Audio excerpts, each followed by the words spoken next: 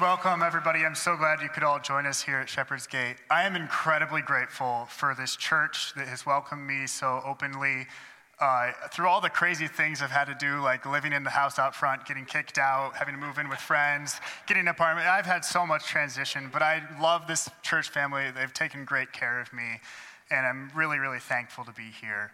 And I'm excited today. I get to share with you all a little bit about me.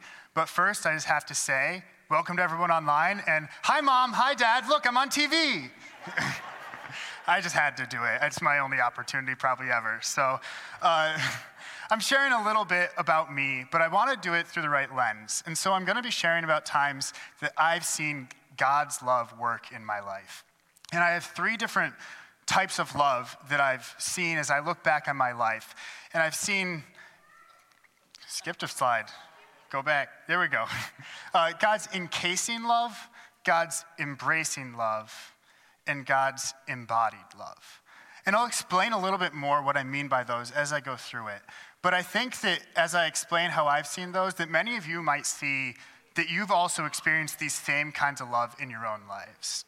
So I encourage you to continue to be reflective throughout today and to continue to give thanks to God for things that you've experienced in your life as I go through this. But as every good story starts, I was born. I was born on December 26, 1999, day after Christmas. I was a couple weeks late, so I'm sure my mom can always share stories about how that went. But I was baptized less than a month later on January 21st in 2000 at St. John's Lutheran Church in Adrian, Michigan, which is the church that actually spent the first 18 years of my life going to other churches on vacations and things, but that was really my church home. And I really felt that it was a place that I was loved by. It was a wonderful community. I still love getting back and going to St. John's when I'm able to. But more close to home was my family. This is my parents and my brother and myself. This was back in 2013, so that's why the beard's not there. Didn't quite come in yet. But my parents were awesome, and they really taught me a lot. So much so that I didn't even realize some of the things I had learned from them until I got out here on my own, and I started to realize I knew how to do things that I'd never done before. And I was like, whoa, I actually picked that up from my parents. I'm incredibly grateful for the love that they showered on me over the years. And I never had a super solid concept of immediate versus extended family growing up either. I knew that these were my parents, and that was my brother, and they were the people I lived with. But then I had this extended family that I spent a lot of time with. And so this next picture, just want to say, I know it seems small. There's not a lot of people in it. Bear in mind, this is only my dad's side of the family, and not everyone can make it for this event, all right? So this is my dad's side of the family. So you can see me kind of standing up to the side. I didn't realize how far away I was until I saw the pictures later. But this is more recent. This was taken last year at my grandpa's 90th birthday celebration. And you can see all the little ones who, those are my cousin's kids now, who I get the joy of being the fun cousin who gets to run around and play with the kids still, because I'm kind of like the awkward age in between my cousins and their kids. But I love my family, and I know that they love me. And as I said, this is not even all of them. There were several who couldn't make it to this. And they were just truly, truly wonderful. And I knew every moment that I was surrounded by people who loved me and people who taught me about God and about what Jesus did for us. And these people were often my babysitters too, as my cousins were older. And so I spent a lot of time with family. And my aunt is kind of a special person in that she would invite people into her family like they belonged there. And so I grew up thinking that family friends were cousins and didn't realize until like middle school that, oh, they're just a friend who was always there. And I just love that part of my family and the way that we were so welcoming to everybody all the time. And when I think back on this, I really resonate with a verse from 1 John. And it says this, "Beloved, let us love one another, for love is from God, and whoever loves has been born of God and knows God. Anyone who does not love does not know God, because God is love." And the reason I bring this verse up is because everywhere I turned, having such a big family and having a church family I was very involved with, I saw love. And that's why I say that my early childhood really was a time I experienced encasing love. The word encasing means to be completely surrounded, to have something on all sides. I felt like I was surrounded by God's love, so that anywhere I looked, I was confronted with his love and his mercy for us. And I know that my family was a huge, huge part in showing that to me. And this feeling of being surrounded by love never fully went away. There were times when I might have doubted it, or I made my parents mad, or did something I really shouldn't have. But this feeling was always something I knew was still there. I knew I was surrounded by my family and their love for me. And then I got into middle school and high school, and I made myself really busy. I played soccer. This is my senior year soccer team. I'm over there kneeling down, my finger up, a few over from the coach with the beard. I think I might be the only one with a beard. But this was my senior year soccer team, and we had finally won a tournament after 4 years of being in the same one and losing every year. And this was a really special team to me because 13 members of this team were seniors. And so these were guys that I've been playing soccer with since middle school. And we all got to share one final season together before we all graduated from high school. And that was a really cool thing for me. But I also did something a little bit different. I did show choir. I don't know how many of you would have pegged me for a show choir guy, but there's me in the middle doing a little shuffle. I loved show choir. I did 4 years of show choir. It was something I never would have thought of, except my brother did it, and I was like, sure, I'll give it a shot. And I fell in love with it. It truly was a wonderful experience. Any of you high schoolers out there or junior hires, I encourage you, try show choir. You won't regret it. Those were the really, really fun things that I got to do in high school. But I can't say that everything in my high school experience was fun. And I don't say this all to bring the mood down, but because I can share the glory of God through it.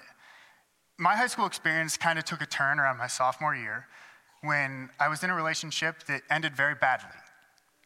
And she decided, you know what I'm going to do? I'm going to make Zane's life miserable for the next 2 years. And she was pretty good at it. So my junior year and senior year, I saw myself go from somewhat popular, kind of knew everybody, to I'd rather not talk to just about anybody at this school. And it was hard, but it was also a time that I felt my life kind of take a turn, where I started to reconnect with my faith more. And part of that came through people that God put in my life who showed me love. And I had a youth leader who kind of took me under his wing. And at the time, I would have told you that I hate hugs. But he loved them. And so he would always talk about how he wished that we would give him more hugs because he thought that it made people feel loved. So to show him my appreciation, I hug him more. And now I love hugs. So if you want a hug later, sure. I love hugs. I love hugs all the time. But it was also during this time that I fell in love with the book of Psalms. And I started to read through them one at a time on my lunch breaks at school because I wasn't really sitting with anybody anymore.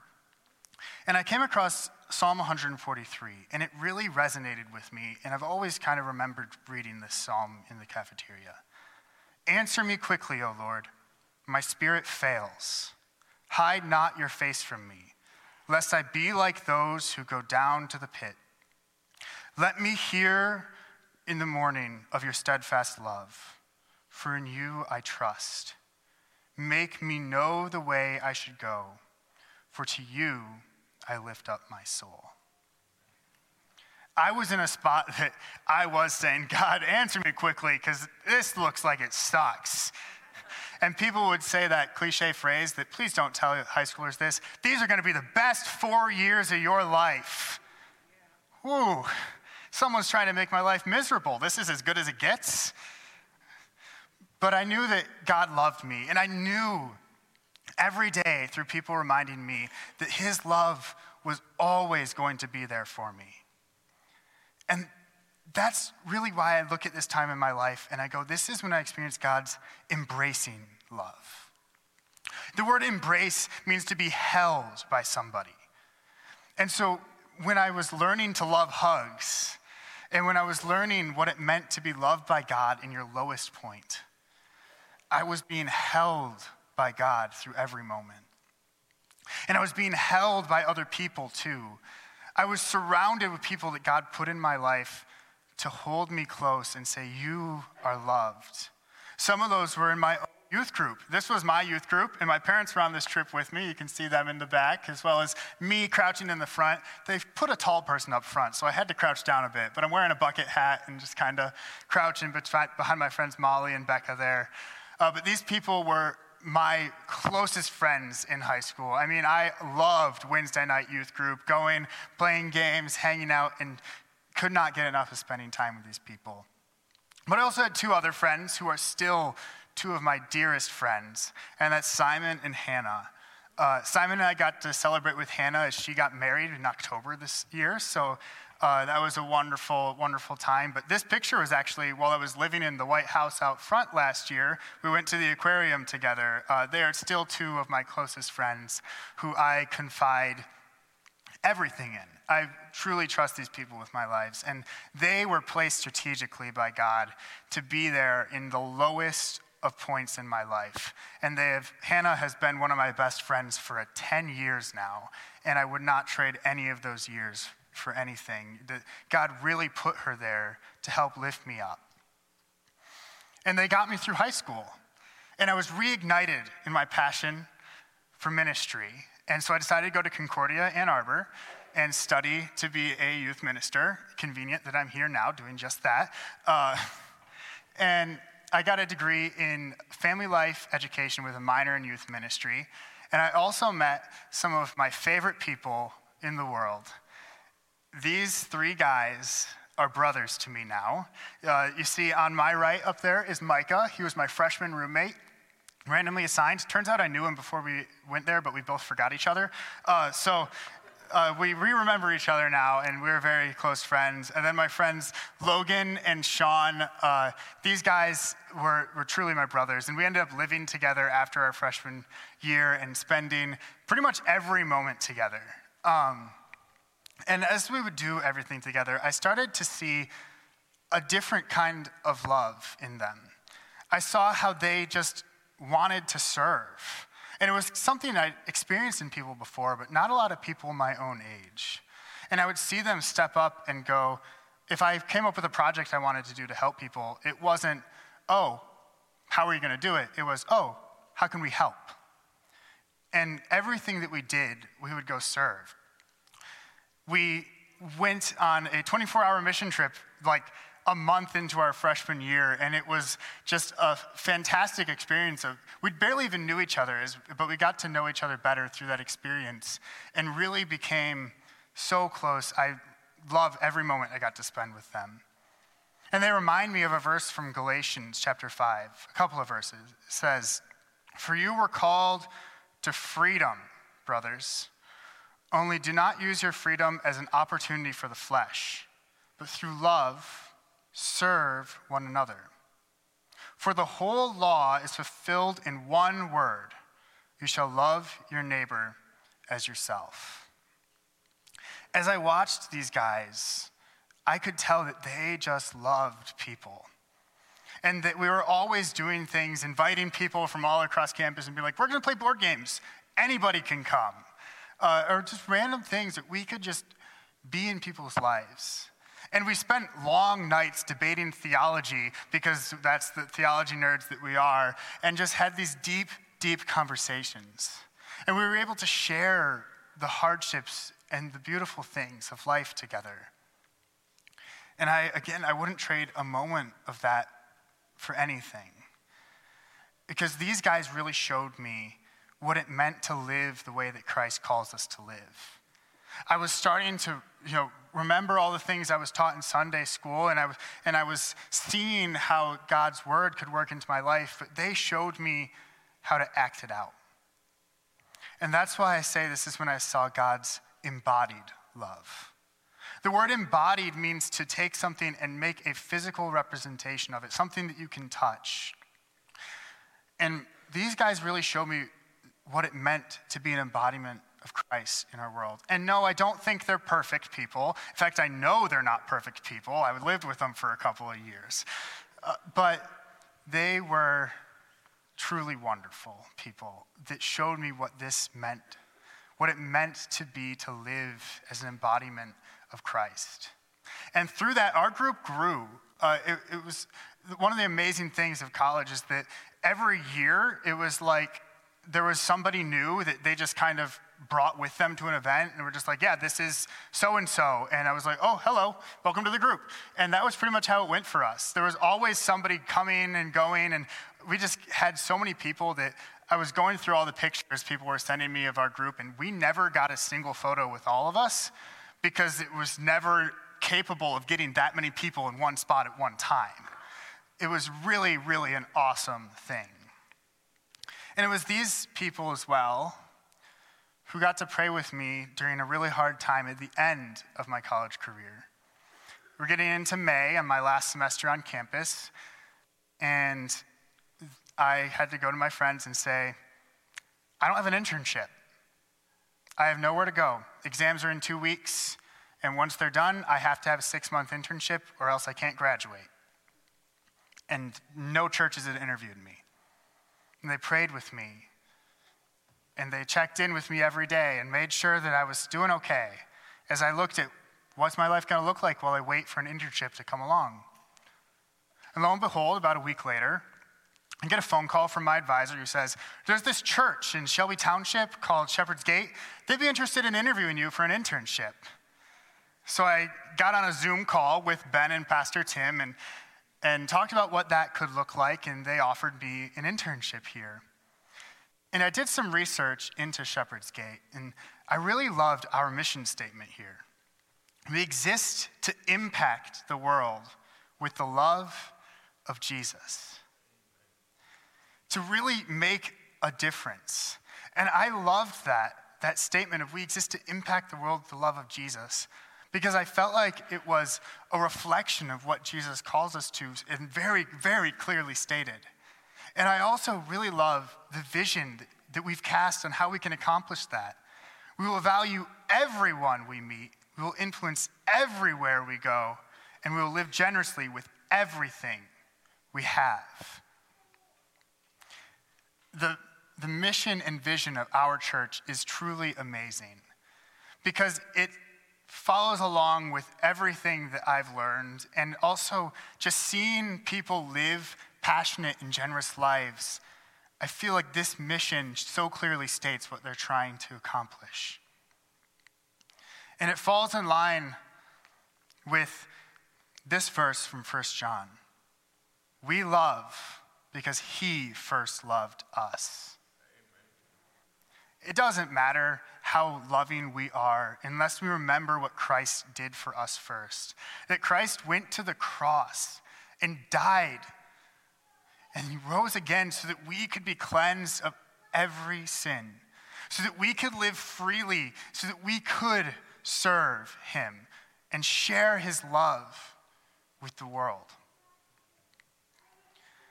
And it's that amazing love of Christ that takes everything that we have ever done wrong or that we ever will do wrong and wipes it clean. And that's the love that we are called to share. We're not just called to go and serve people. I mean, we are, but what's the point if we don't first remember Christ? So as we head into a season of Thanksgiving, and a day that we sit around the table and we get to talk about all the wonderful blessings that God has given us, I want to challenge you not just to celebrate those things, because it is good to celebrate what God's done. And we should celebrate together. We should praise God for everything that he's done in our lives. But I want to challenge you. Are we living as embodiments of Christ? Or we just talk about it at church and then go about our week? I want to challenge you to think about this question, to answer it. And maybe you answer it and you realize the answer is no. And you need to change your answer. You need to step out and to really show Christ's love to the world around you.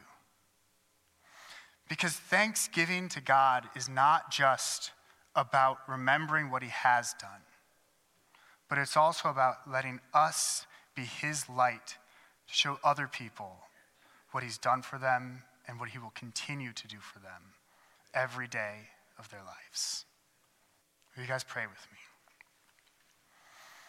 Heavenly Father, thank you for this wonderful church. Thank you for everybody in this room, everybody watching online, that I got to share my story with them. Just a little snapshot of who I am, Lord. Thank you for all the wonderful blessings that you've given me and that you've given everyone else. I pray that everyone can reflect on these and give you praise for what you've done in their lives. But also, Lord, I pray that we can be the people who move in such a way that people see you through us, Lord, and that your church can be a beacon of hope into our world. In your heavenly name we pray. Amen.